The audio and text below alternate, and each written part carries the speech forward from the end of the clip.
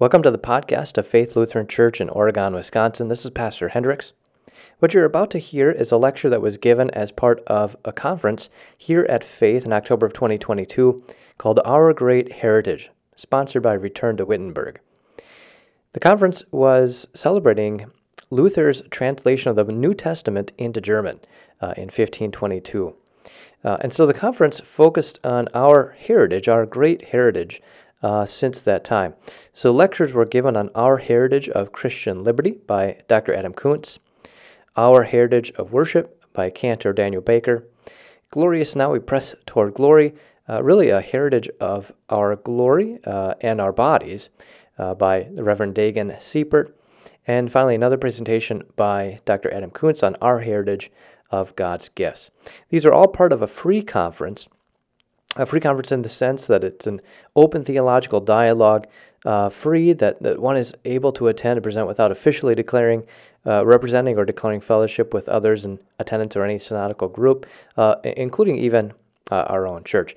But we are happy to host these presenters, and it was edifying and educational to all those who were in attendance, and I hope the same is true for you. Please enjoy the lecture. Good afternoon, everyone. I think we have a few stragglers still making their way up from the basement, but it's time that we get started. And so I'm going to introduce our next speaker. Our next speaker is Mr. Daniel Baker. He is the cantor, the director of music for the Return to Wittenberg organization. He also serves as organist at St. John's in Oak Creek, Wisconsin. I believe, is that the Howell Avenue St. John's, or which one is it?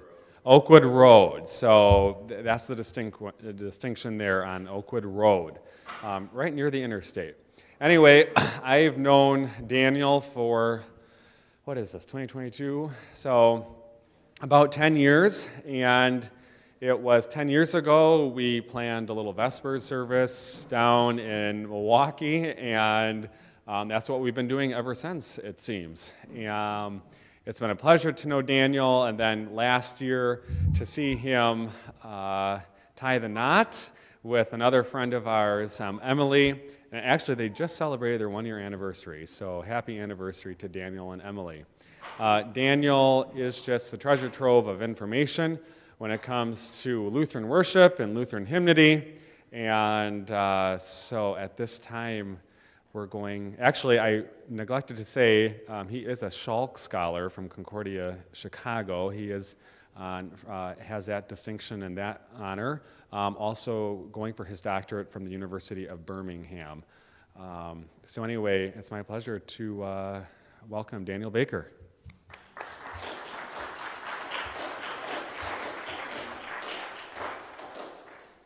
Thank you, David.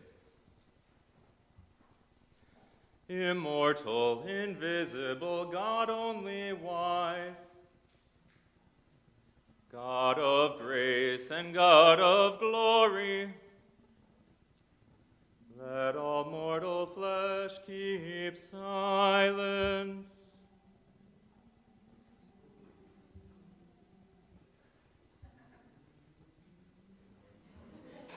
Thank you. Wasn't expecting that. That's good, though. For it is by grace you have been saved through faith, and this not of yourselves. It is the gift of God, not by works, so that no one may boast. These hymns and this text that I just read for you came from a church I visited just this past weekend. Where do you think it might have been? Just think to yourselves. This is not interactive like yesterday. Frankly, it could be anywhere. It could be Presbyterian, could be Episcopal, could be Lutheran. Those hymns are all in our hymnal. But it was a Roman Catholic church. In fact, it was the Basilica dedicated to the Blessed Virgin Mary, also known as Holy Hill, in Milwaukee. I'm not making a moral judgment on those hymns. The texts are fine. The melodies may be aesthetically pleasing to you. But without a doubt, those texts, those hymns, they're not Lutheran in origin. And Lutheranism is not the end-all and be-all of orthodoxy in the sense that Lutheranism, by that moniker, began 500 years ago. But we do recognize ourselves, as Dr. Kuntz mentioned, as the continuation of the true Catholic Church. We call ourselves evangelical because the Reformation reclaimed that idea of the centrality of the Word, and particularly the doctrine of justification by faith alone. Like we talked about yesterday, if you were here, that was given practical expression in the worship life of the church, particularly through the Lutheran chorale. And we discussed a number of philosophical implications that drove Luther to the creation of the chorale, but in particular, 3 elements that really codified what we know as the chorale today, and the importance of those things not only in the chorale itself, but in Lutheran worship entirely. We talked about its idiomatic character. We talked about it yesterday from a German perspective, right? He wanted it to speak German. What did that mean, specifically? Think about some of the chorales that we've sung already in the last 2 services that we've had together. Just take, for example, one of the ones from last night, "By Grace I'm Saved." Just speak in your mind the words. I'll speak them out loud for you. By grace I'm saved, grace free and boundless. You feel the emphasis there? It matches what you're singing. By grace I'm saved, grace free and boundless. The emphases of the words match the melody. And that's part of that idiomatic character of the text. But it was also traditional. Luther used the example of the church, the Latin melodies, and more importantly, the biblical example of the Psalter. Someone asked a question about the Erfurt Enchiridion, which is the second Lutheran hymnal. But the first Lutheran hymnal, the Achlieder, it bore this inscription: Canticle and psalm, according to the pure word of God, from the Holy Scripture, made by several learned people to be sung in church, as already practiced in part in Wittenberg. Luther and the other early hymn writers of the Lutheran tradition viewed these chorales as the pure word of God.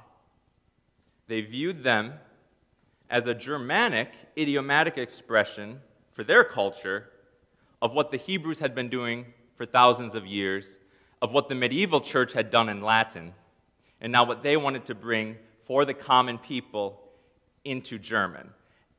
And that points to the third element. Beyond idiomatic and traditional, it's participatory.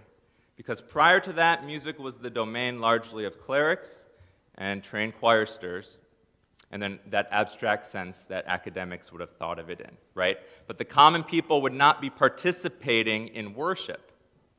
Worship was something that was offered by the priest primarily. That was the point of worship in the medieval church. Luther inverted that model and restored true Catholic participatory worship, the understanding that we are not offering God a sacrifice primarily. We do offer our praise and thanksgiving, right? But the main thing that God wants us to receive, to do, to worship Him in the divine service is to receive from Him His blessings, His gifts of forgiveness, life, and salvation, which then empower us to live our lives of service to others. That understanding is the birth of the liturgical and worship tradition of the Lutheran Church. Before I go further, though, why does this matter? If we can laud that Catholic church I went to for having those evangelical-seeming hymns, right? For having a sermon text that's focused on ostensibly justification by faith. What makes us unique from them? What makes us unique from the swath of Western Christianity today that can hardly be differentiated one from the other? As well-meaning as that may seem, that is not necessarily authentic to Roman Catholic tradition, right? You don't go to a Roman Catholic church expecting to hear God of grace and God of glory. Just as you would not expect to go to a Presbyterian church and hear Gregorian chant in the Latin. You might, but you wouldn't expect to. So too, the Lutheran Church has a unique cultus of worship that binds us together. For what is more uniting as an identity than what we do together on Sunday morning? That is our chief expression of who we are, not just as Lutherans, but as Christians. And if we want to retain our identity as an evangelical church, as an evangelical tradition, then we need to not only understand our evangelical tradition from a worship perspective, but we also need to know why it's worth preserving and passing on to the next generation. So with that in mind, I want to start where evangelical worship started. And this is a little foretaste for you for what we're going to be focusing on next year at Return to Wittenberg's conference in 2023, because we are living in a wonderful time of quincentennials, starting in 2017 with the quincentennial of the Reformation. It seems like every year we have something. Last year was Diet of Worms. This year we have the translation of the New Testament. Next year is the birth of the evangelical liturgy. Now, many of you are probably familiar with the Formula Missae, and then the Deutsche Messe, which came out 3 years later. We're not going to emphasize strictly the Formula Missae, though we will talk about it next year. But before the Formula Missae came out, the Order of Divine Service for the congregation was born, and that is the basis of all the other liturgies that were born out of our evangelical tradition.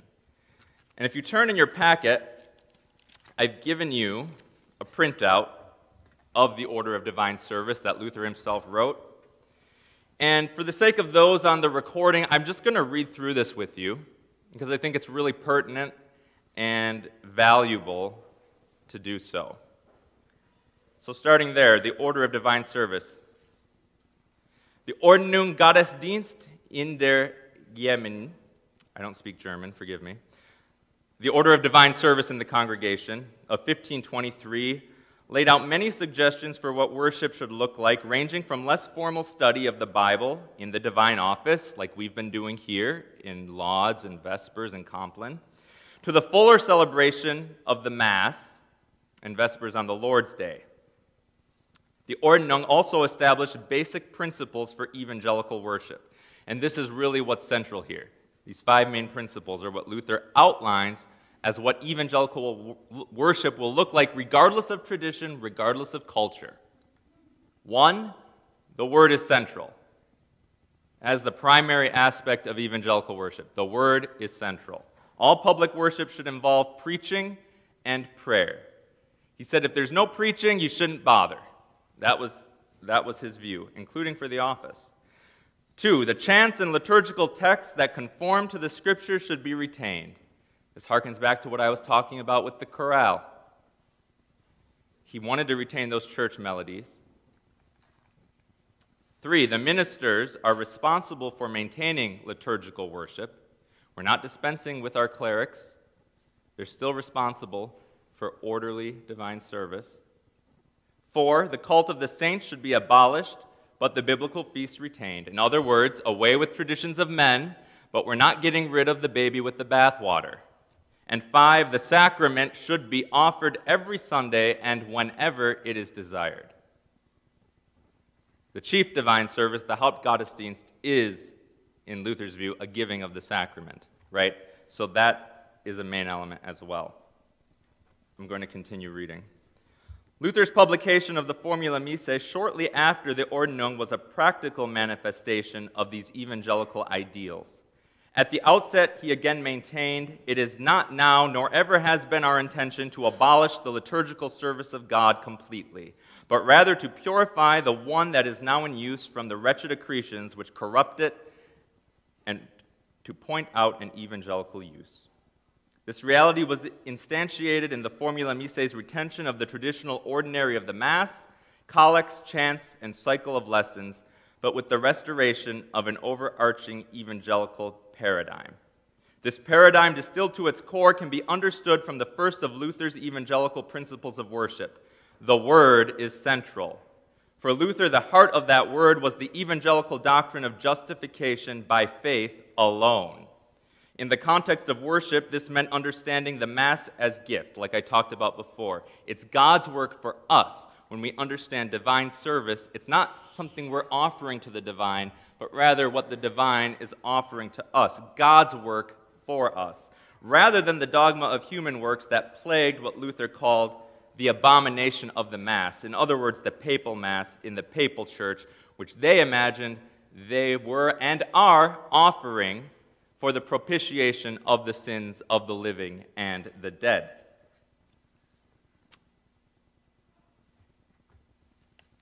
So, the Formula Missae was not the beginning of Luther's liturgical tradition.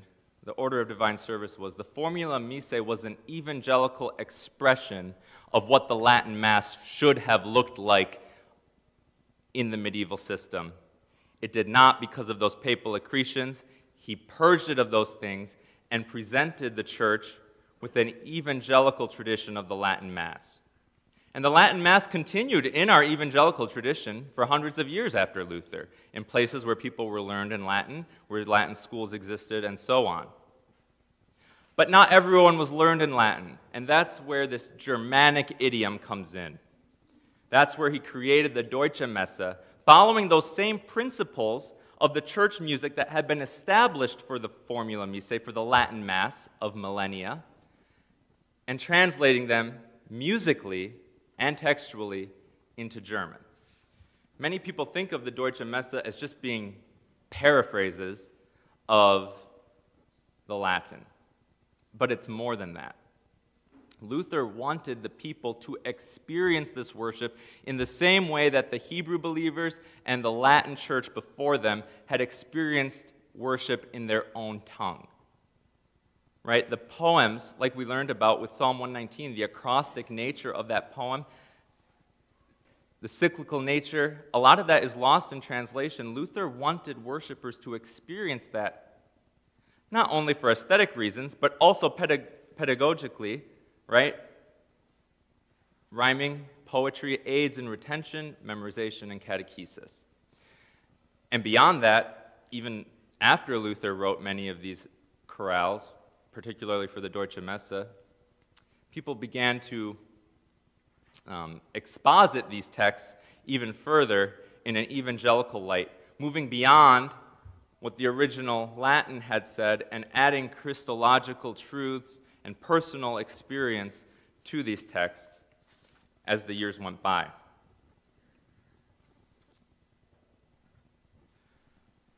Many people think of Deutsche Messe and Formula Missae as somehow setting the stage and the definitive answer of what worship looked like in the Lutheran Church.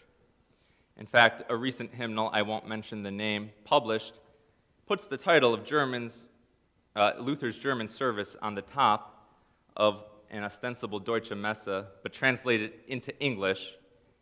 And you have to go about 7 pages into the order to actually see something Luther wrote, because the Deutsche Messe took a life of its own beyond what Luther did. Luther created the Deutsche Messe because of a, frankly, birth of German translations that were in existence at that time. People were creating just straight-out German translations of the Latin, like wooden translations. They were rigidly fitting the text into musical versions of Gregorian chants that did not speak German properly, as Luther would have it. Because of this, Luther, begrudgingly, because he knew how people liked to take his writings and make law out of them, set his pen not only to writing a German Mass, but composing one. With Formula Missae, he didn't have to do any composition because these Latin texts already were set to music. Deutsche Messe, on the other hand, he set to composing because he wanted it to speak German in a musical way as well. And there he implemented a lot of those philosophical views of music that I talked about yesterday, particularly the way that they affect human mood and behavior. And I'm not going to get into a lot of nuance with that, which I could, but And I think it's interesting, but it's beyond the scope of what we're talking about right now. But just as an example, many of us are familiar with the words of institution. They're in LSB, and we use them here at Return to Wittenberg, that Luther composed for the Deutsche Messe. It goes, "Our Lord Jesus Christ, on the night in which he was betrayed, took bread." Hopefully you're familiar with that. "And when he had given thanks, he broke it and gave it to the disciples and said, 'Take, eat, this is my body, which is given for you.'" You notice how when Christ's voice comes in that chant, it's lower? Well, from a practical perspective, Luther composed that so that Christ's voice would be noticeable to the people. Prior to this, in the papal church, the words of institution were whispered. You couldn't hear them. He believed it was pure gospel being proclaimed to God's people. He wanted it audible, and not only audible, but the very words of Christ, basically a red letter text edition from a musical perspective, to be highlighted with that lower tone. And then even more in depth than that, you could dig into Robin Lever's text, Luther's Liturgical Music, for a lot more depth on this, and I highly recommend it if you're interested. But that lower tone actually in the humanist model evokes kindness and gentleness. He wanted people to understand that Jesus was not a wrathful God that was out to punish them for their sins if they came to him in true repentance, right? That the Lord's Supper is a gift God is offering, not a propitiation of a wrathful God, but a gift that a gracious God, that the gracious Lord Christ is giving to us. These are the ideas and principles Luther used in composing the Deutsche Messe.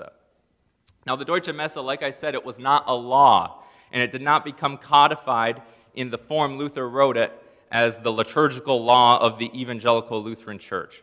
But it did inspire people, and it was the first basis from a Saxon, particularly Saxon German tradition of Germanic evangelical worship, which then went on to inspire other traditions, and more fundamentally in the order of divine service itself that Luther had written earlier in 1523. Where we really see this come to a more codified light in an evangelical worship tradition that we're familiar with, well, maybe not, which I hope that we're familiar with today, especially in our context as Return to Wittenberg attendees, which you will experience tomorrow, especially in the divine service, really began, if you look on our outline that I have for you, with the Danish-Norwegian Church Order in 1537, and then the Saxon Agenda of 1538. Now, the venerable Norwegian tradition of our ELS brethren here really began with Denmark when Bugenhagen took these principles of Luther's liturgical reforms from Saxony to Denmark, and then from there it spread to Norway as well, and are codified even today in the Evangelical Lutheran Hymnary of the ELS, which is the church we're worshiping in today as a member of, or we're celebrating our conference in today is a member of. Their divine service 1, their setting 1 in their hymnal is the Bugenhagen order, and it bears many similarities to the Saxon agenda that us German Lutherans or our ancestors would have been more familiar with as well. Many textual and liturgical and musical similarities to what Luther did, a lot of the canticles that he wrote, but also new and revitalized expressions of those chorales and canticles as well, particularly, for example, Nicholas Decius's "All glory be to God on high," which we have a great festival setting of, we're doing tomorrow, became kind of a standard bearer of the Gloria in Excelsis in the Lutheran Church. And then for the Kyrie, for example, we're familiar with Luther's Kyrie from the Deutsche Messe, Kyrie eleison, from the common service that we have, but really the Kyrie fons bonitatis, Kyrie, God Father in heaven above, became more popular, particularly in later centuries.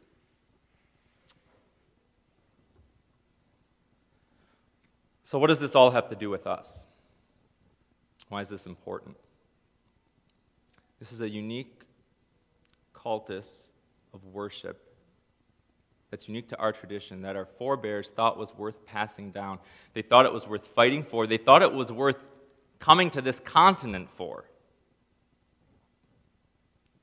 The very first evangelical Lutheran liturgy in the United States was descended from this tradition.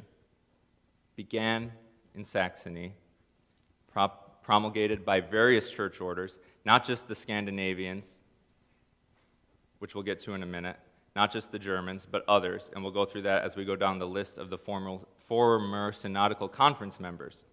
But beyond the Synodical Conference, before Synodical Conference was a twinkle in anyone's eye, before the Saxons migrated here, there was something called the Evangelical Lutheran Ministerium of North America, dating to 1742. And if you have a chance to look at our historical table of hymnals,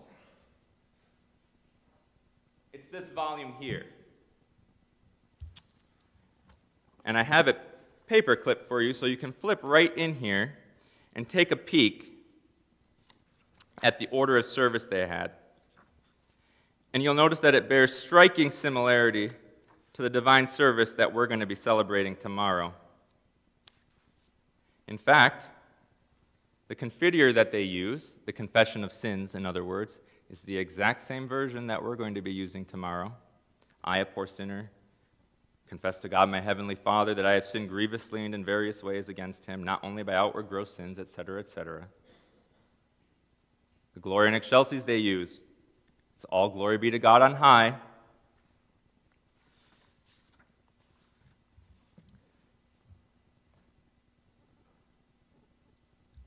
This evangelical tradition was the foundation of the Lutheran Church here in America before the Synodical Conference got here.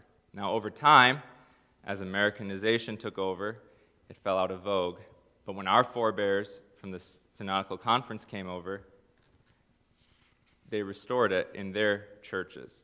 Now, why did the Saxons migrate here in the first place?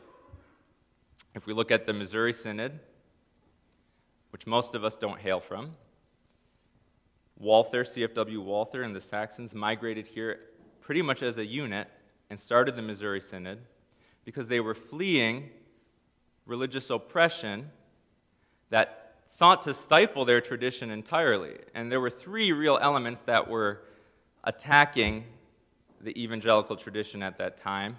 There was, of course, the boogeyman of pietism that we all know about, hopefully, that arguably was rightly pushing back against some problems with what they thought of as dead orthodoxy or traditions of men in the church.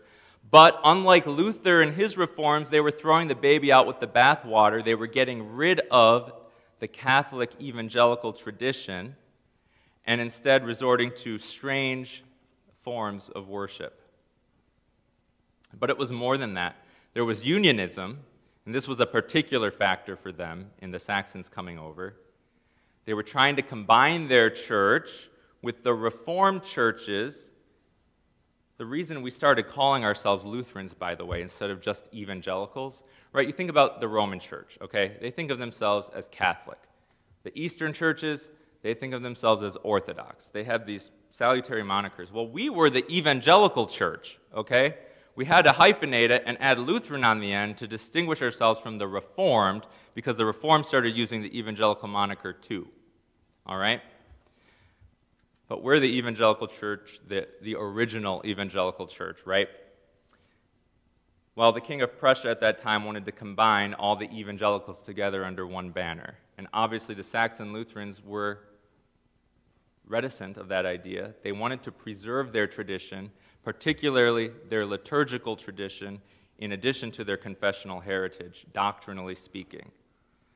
But for them, worship was who they were as a people. That was the expression of the Word of God in their lives. And if they couldn't worship freely the way they had been accustomed to doing from their fathers and from their fathers' fathers, they had to leave Saxony and they migrated here to the United States. And because of pietism and other influences, I mentioned a third one, rationalism. Rationalism was another heavy influence. A lot of the historic chorales were being softened from some of the more offensive teachings to modern sensibilities like the virgin birth or the true presence of Christ in the sacraments, the renewal and regeneration of man in baptism, right? These influences were perverting the church and true worship of God. So they had to restore these things. And from a musical perspective, another thing the Pietists did is they slowed down a lot of the chorales.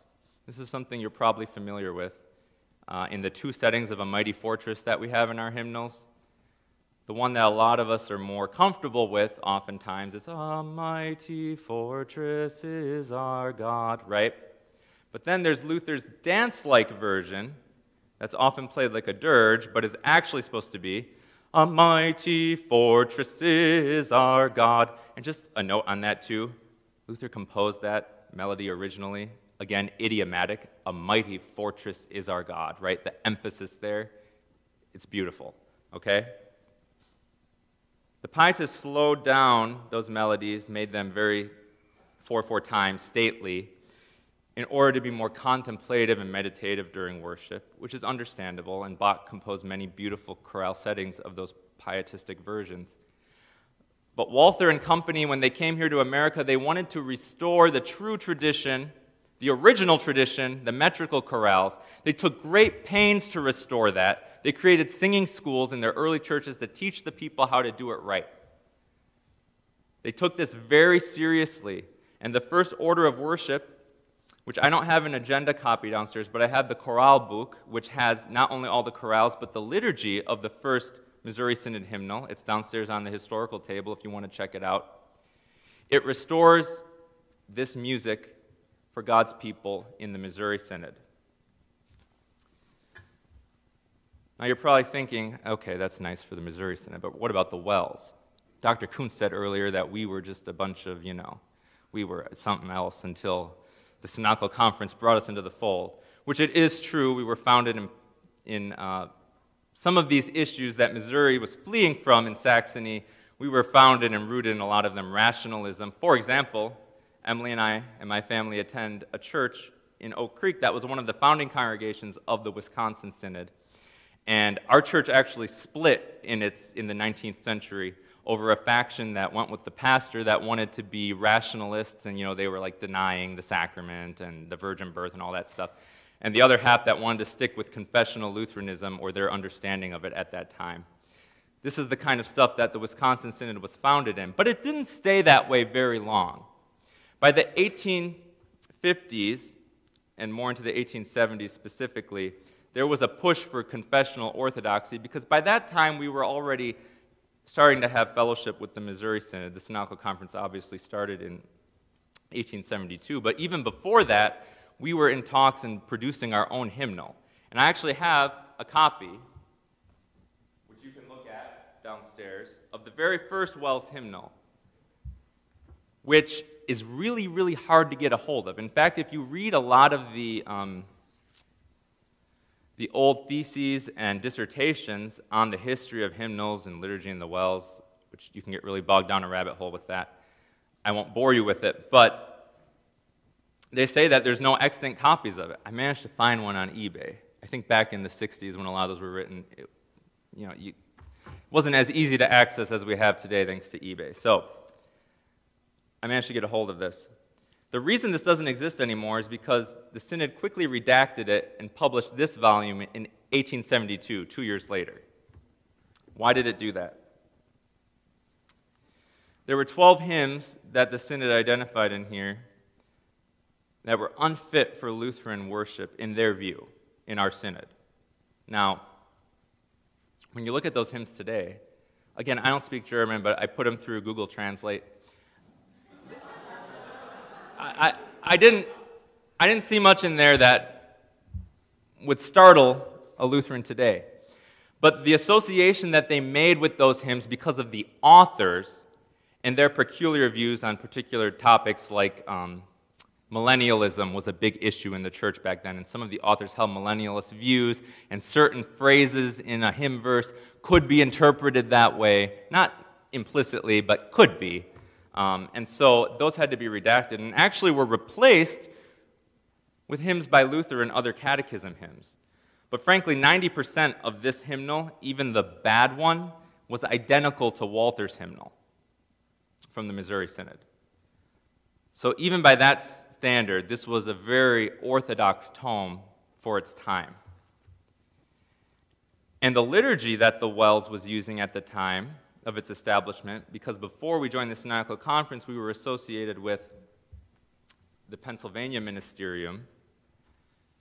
Well, that was that first order of service that I pointed out to you earlier. That was from the Pennsylvania Ministerium. Now, it had changed since then, but the Pennsylvania Ministerium and the broader General Council was trying to restore a sense of confessional Lutheranism and orthodoxy. They ended up going down a wrong path, which is why Wells ended up leaving that fellowship and joining with the Missouri Synod instead and forming the Synodical Conference. The reason I point that out to you is just to say that a lot of people think Wells was just aliturgical and there was no thought put into our worship and we didn't have chorales and all that other stuff until TLH, basically. It just isn't true. When you look at this, when you look at our first agenda, which I also have there, which I will also have on the table for you to look at down there, again, it's this evangelical liturgy that I've been talking about. It's the same order of worship. I mean, little bits and pieces here and there might be different, but the substance, these chorale tradition, are the same, all right? It's the same thing with the ELS. Although the ELS didn't produce its own hymnal in 1917, they broke away from this broader Norwegian merger that was going on at the time, and they took with them the hymnal tradition of that time, which is interesting because of all the Synodical Conference church bodies, it's the only one that maintained in its first English hymnal that evangelical heritage of worship. And I'll get more into that in a moment. But the Bugenhagen Rite that I talked about, dating back to 1537, it's right there in the Lutheran hymnary, just like it is in Evangelical Lutheran Hymnary today. And just a brief shout out to the Slovaks. I'm not a Slovak expert either. But you can read about how the Slovaks sent ambassadors to Wittenberg to study under Luther, and they took his liturgical principles back with them to Slovakia and created a Slovak hymn tradition. And they have many beautiful Eastern-sounding chants and their version of the chorale that they created for their rite. And they incorporated many of Luther's hymns and traditions, but they made them sound Slovak. Just like Luther had made Latin speak German, the Slovaks made German speak Slovak. And they created and carried on their tradition in keeping with the evangelical rite that they brought with them from Wittenberg. I also have a copy of their chorale book downstairs as well, so you can peruse that at your leisure if you're interested in viewing any Slovakian hymn tunes or liturgical melodies. So you may be thinking to yourself, this all sounds interesting, but I'm not very familiar with this evangelical tradition you're talking about. If it's so important, what happened?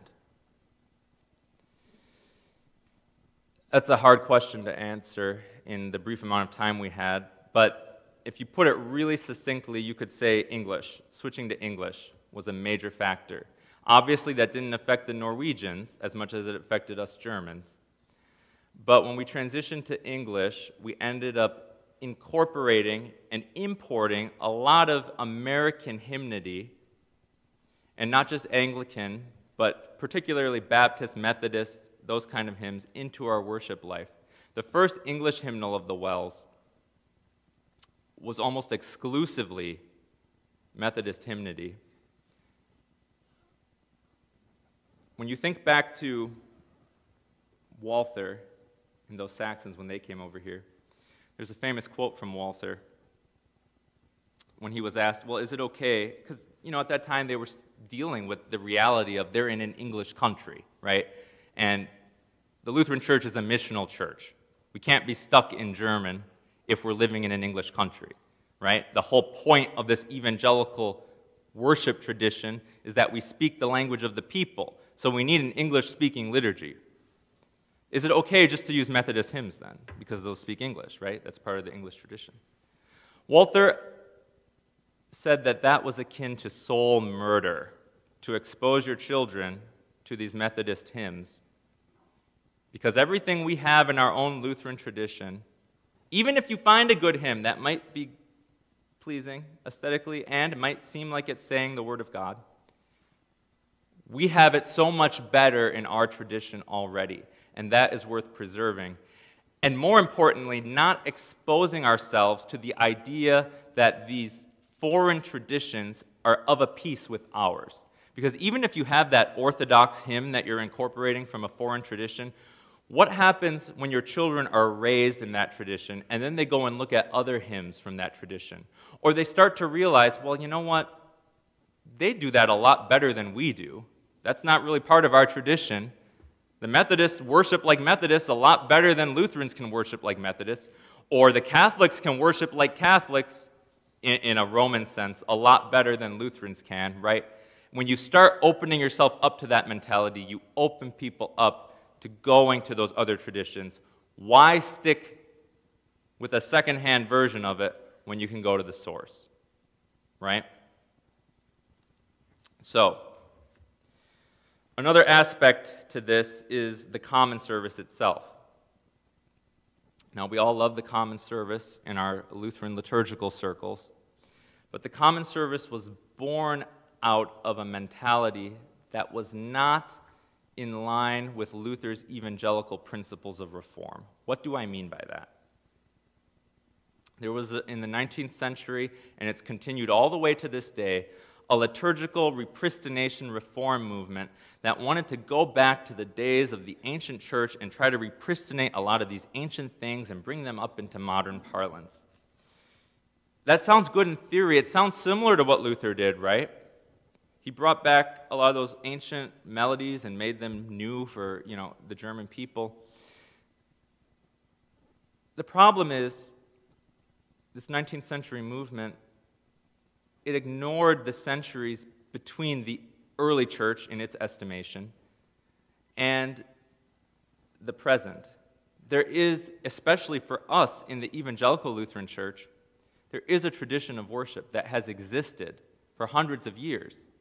And to ignore that and just go back to some ancient pure days of the apostles or whatever, it misses the organic progression of liturgical and musical growth that have happened through the centuries, which can be healthy and wholesome.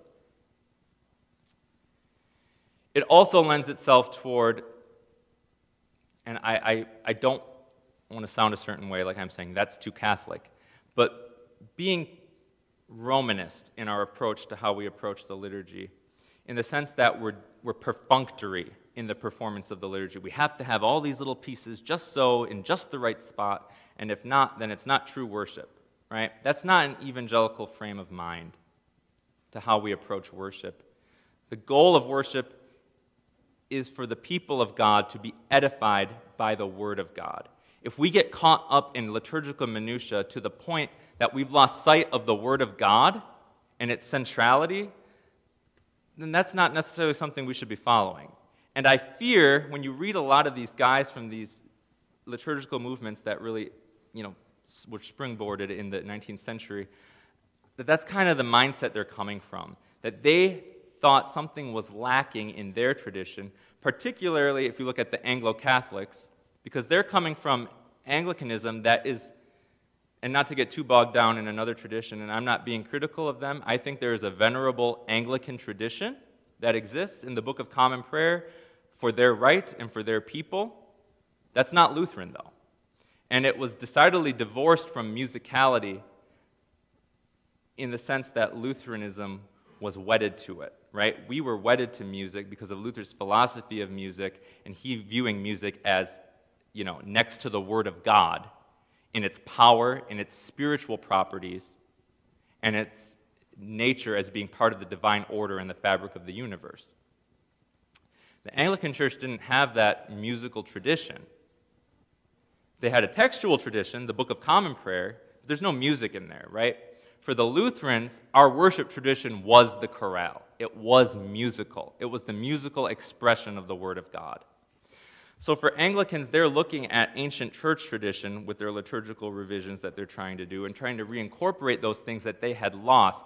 Lutheranism never lost it.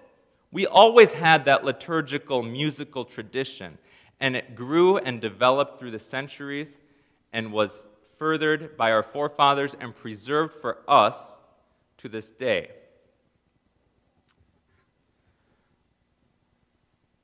So to come full circle,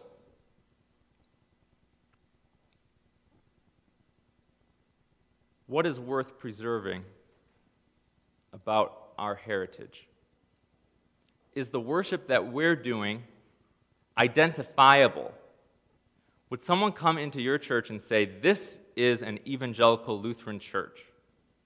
That is what we want to cling to if we want to have something to pass on to the next generation. If we just look like any other church down the street, or worse, a secondhand version of it, is that something that's going to keep us knitted together? Is that something that's going to keep our kids in the pews, or are they going to go wandering and looking for the real deal? The Word of God is central. Justification by faith alone is central. And these are imbued into our chorale tradition. These are the basis upon which Luther created our evangelical liturgy and our chorale tradition. It's my hope and prayer that our worship here at Return to Wittenberg, our conferences throughout the years and going forward, may provide a glimpse for our attendees and for others through the recordings of what that evangelical Lutheran tradition has to offer and why it is worth preserving for the next generation.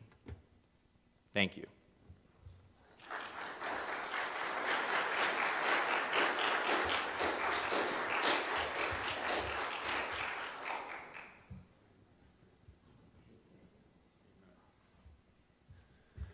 So we have 8 minutes for questions and comments.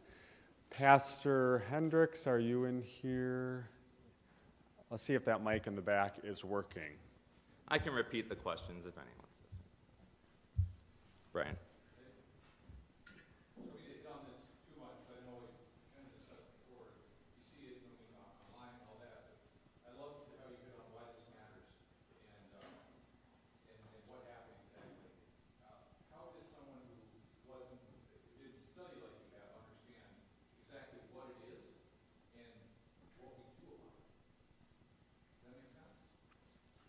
Yeah, he asked, how does someone without the study that I've put into it understand why this matters and what to do about it?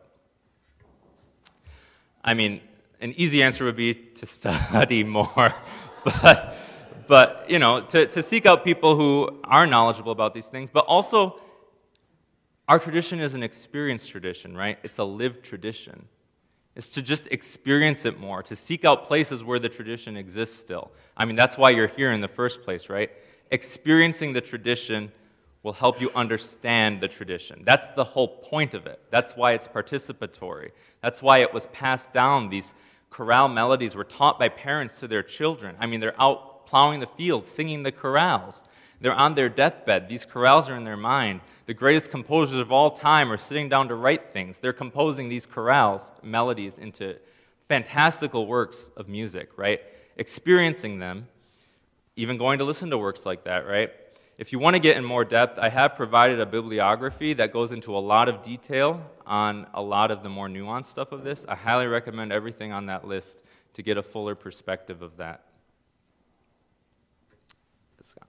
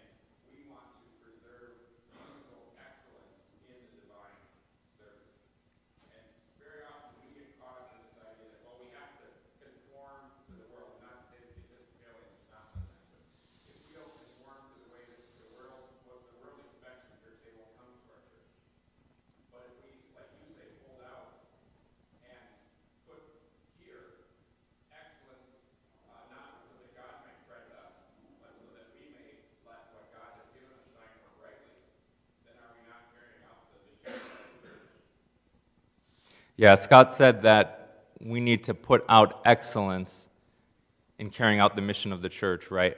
We need to put forward excellence in that. What we do in worship is not necessarily to draw in seekers, right? Worship is for the baptized. It's for believers, okay? Worship is for the people of God. We're incorporating the world into the church. We're not conforming ourselves to the world. Okay? That's what he was driving at. I believe you had a question. Yeah. Do you think it's hurt us as Lutherans or helped us that we have kind of an eclectic body of services? The Scandinavians have their kind of right, the Germans have their right. We have the common service. We're kind of unlike the Anglicans, where they have the 1662, and they just fought for that all the way basically from the beginning, and that's kind of trended that way. And they had an Anglo-Catholic tradition, but they've always had that book of common prayer. And maybe you can help with this answer. I've always understood that Anglicans, they always wanted to ask, how do we worship? Before they ask, what do we believe? And Lutherans have always said, we believe these things, so this is how we worship. Right. His point was, for Anglicans, the Book of Common Prayer is unifying, whereas it seems like we have a smorgasbord of rites and things today. That wasn't really the case historically, right? It is true that the Norwegians had their rite, the Germans had their rite, but by and large, we stuck to our agenda, right? We didn't have a liturgical free-for-all where this congregation is doing one thing one day, this congregation is doing another thing another day. You could go from one congregation in your district to another one and expect to see the same kind of worship. Not like we have it today where, the hymnal itself offers you 5 different options, right? That isn't how it was historically. There's variety inherent in the liturgy itself. Okay, there are different settings of the Gloria that you can sing. There are different things like that, but the rite itself is pretty consistent, historically speaking. And that's where I'd say the difference is. Today, we've kind of just become a free-for-all. And to be fair, the Anglican Church today is also a free-for-all. So they're not that strict with the Book of Common Prayer as they might have once been.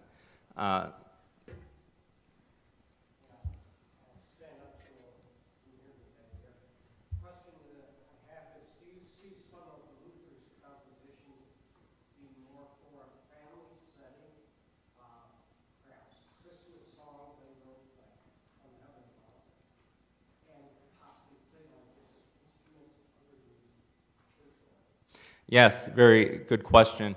If you look back at my packet I handed out yesterday, I have a section in there about music in the home, and I go into some of those quotes specifically from Luther, but the example that Keith mentioned from Heaven Above, the famous Christmas hymn, "From heaven above to earth I come," Luther actually wrote that for his children, ostensibly maybe like a sort of in-home Christmas pageant, where he'd dress up, or someone would dress up like an angel, and the kids would sing back and forth, and it was a cute thing like that, right? So yeah, there is room for this to be in the home, and as I said yesterday, too, specifically, the chorale was intended to be for children. Hymns are for children to learn.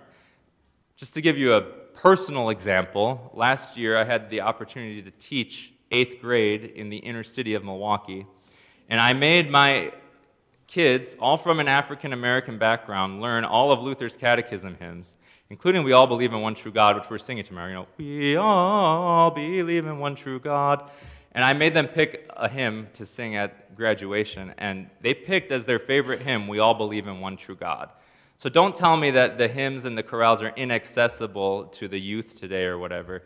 If they can get on board and sing it loud and proud, there's no reason that our children in our churches can't do so either. As somebody who's not very knowledgeable in this area of our liturgical tradition, offended but not necessarily knowledgeable, you had talked about Luther's turning the Roman liturgy into a uniquely German one, and sort of translating in that sense, not just like raw translation of the words. And you also talked about, in our efforts to do so,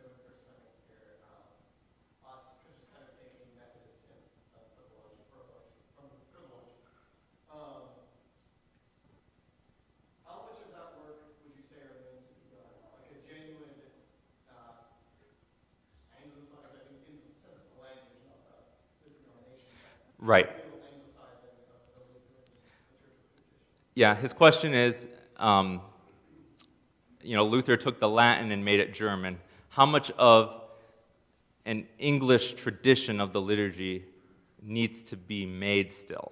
And that's a good question, and a longer question than I have time to answer fully now. But one thing I would say is to remember English is a Germanic language, so a lot of the chorale tradition fits pretty nicely with English to begin with. But also, our forebears did do the legwork of translating chorales into English. They did exist. For example, the Pennsylvania Ministerium, their first hymnal, has wonderful translations into English that are very, very faithful, more so than some of the ones we use in TLH, to the original German. And the same thing is true. The Missouri Synod translated their German hymnal into English. They just chose not to use it. So that's a longer question and one that needs assessment of why those decisions were made and what are some of the rationale behind the movers and shakers that made those decisions. But like I said, that's another topic for another time. We're out of time. Yeah, we're out of time. So thank you all, and we'll take a few minutes, like 2 minutes, so we can recombobulate.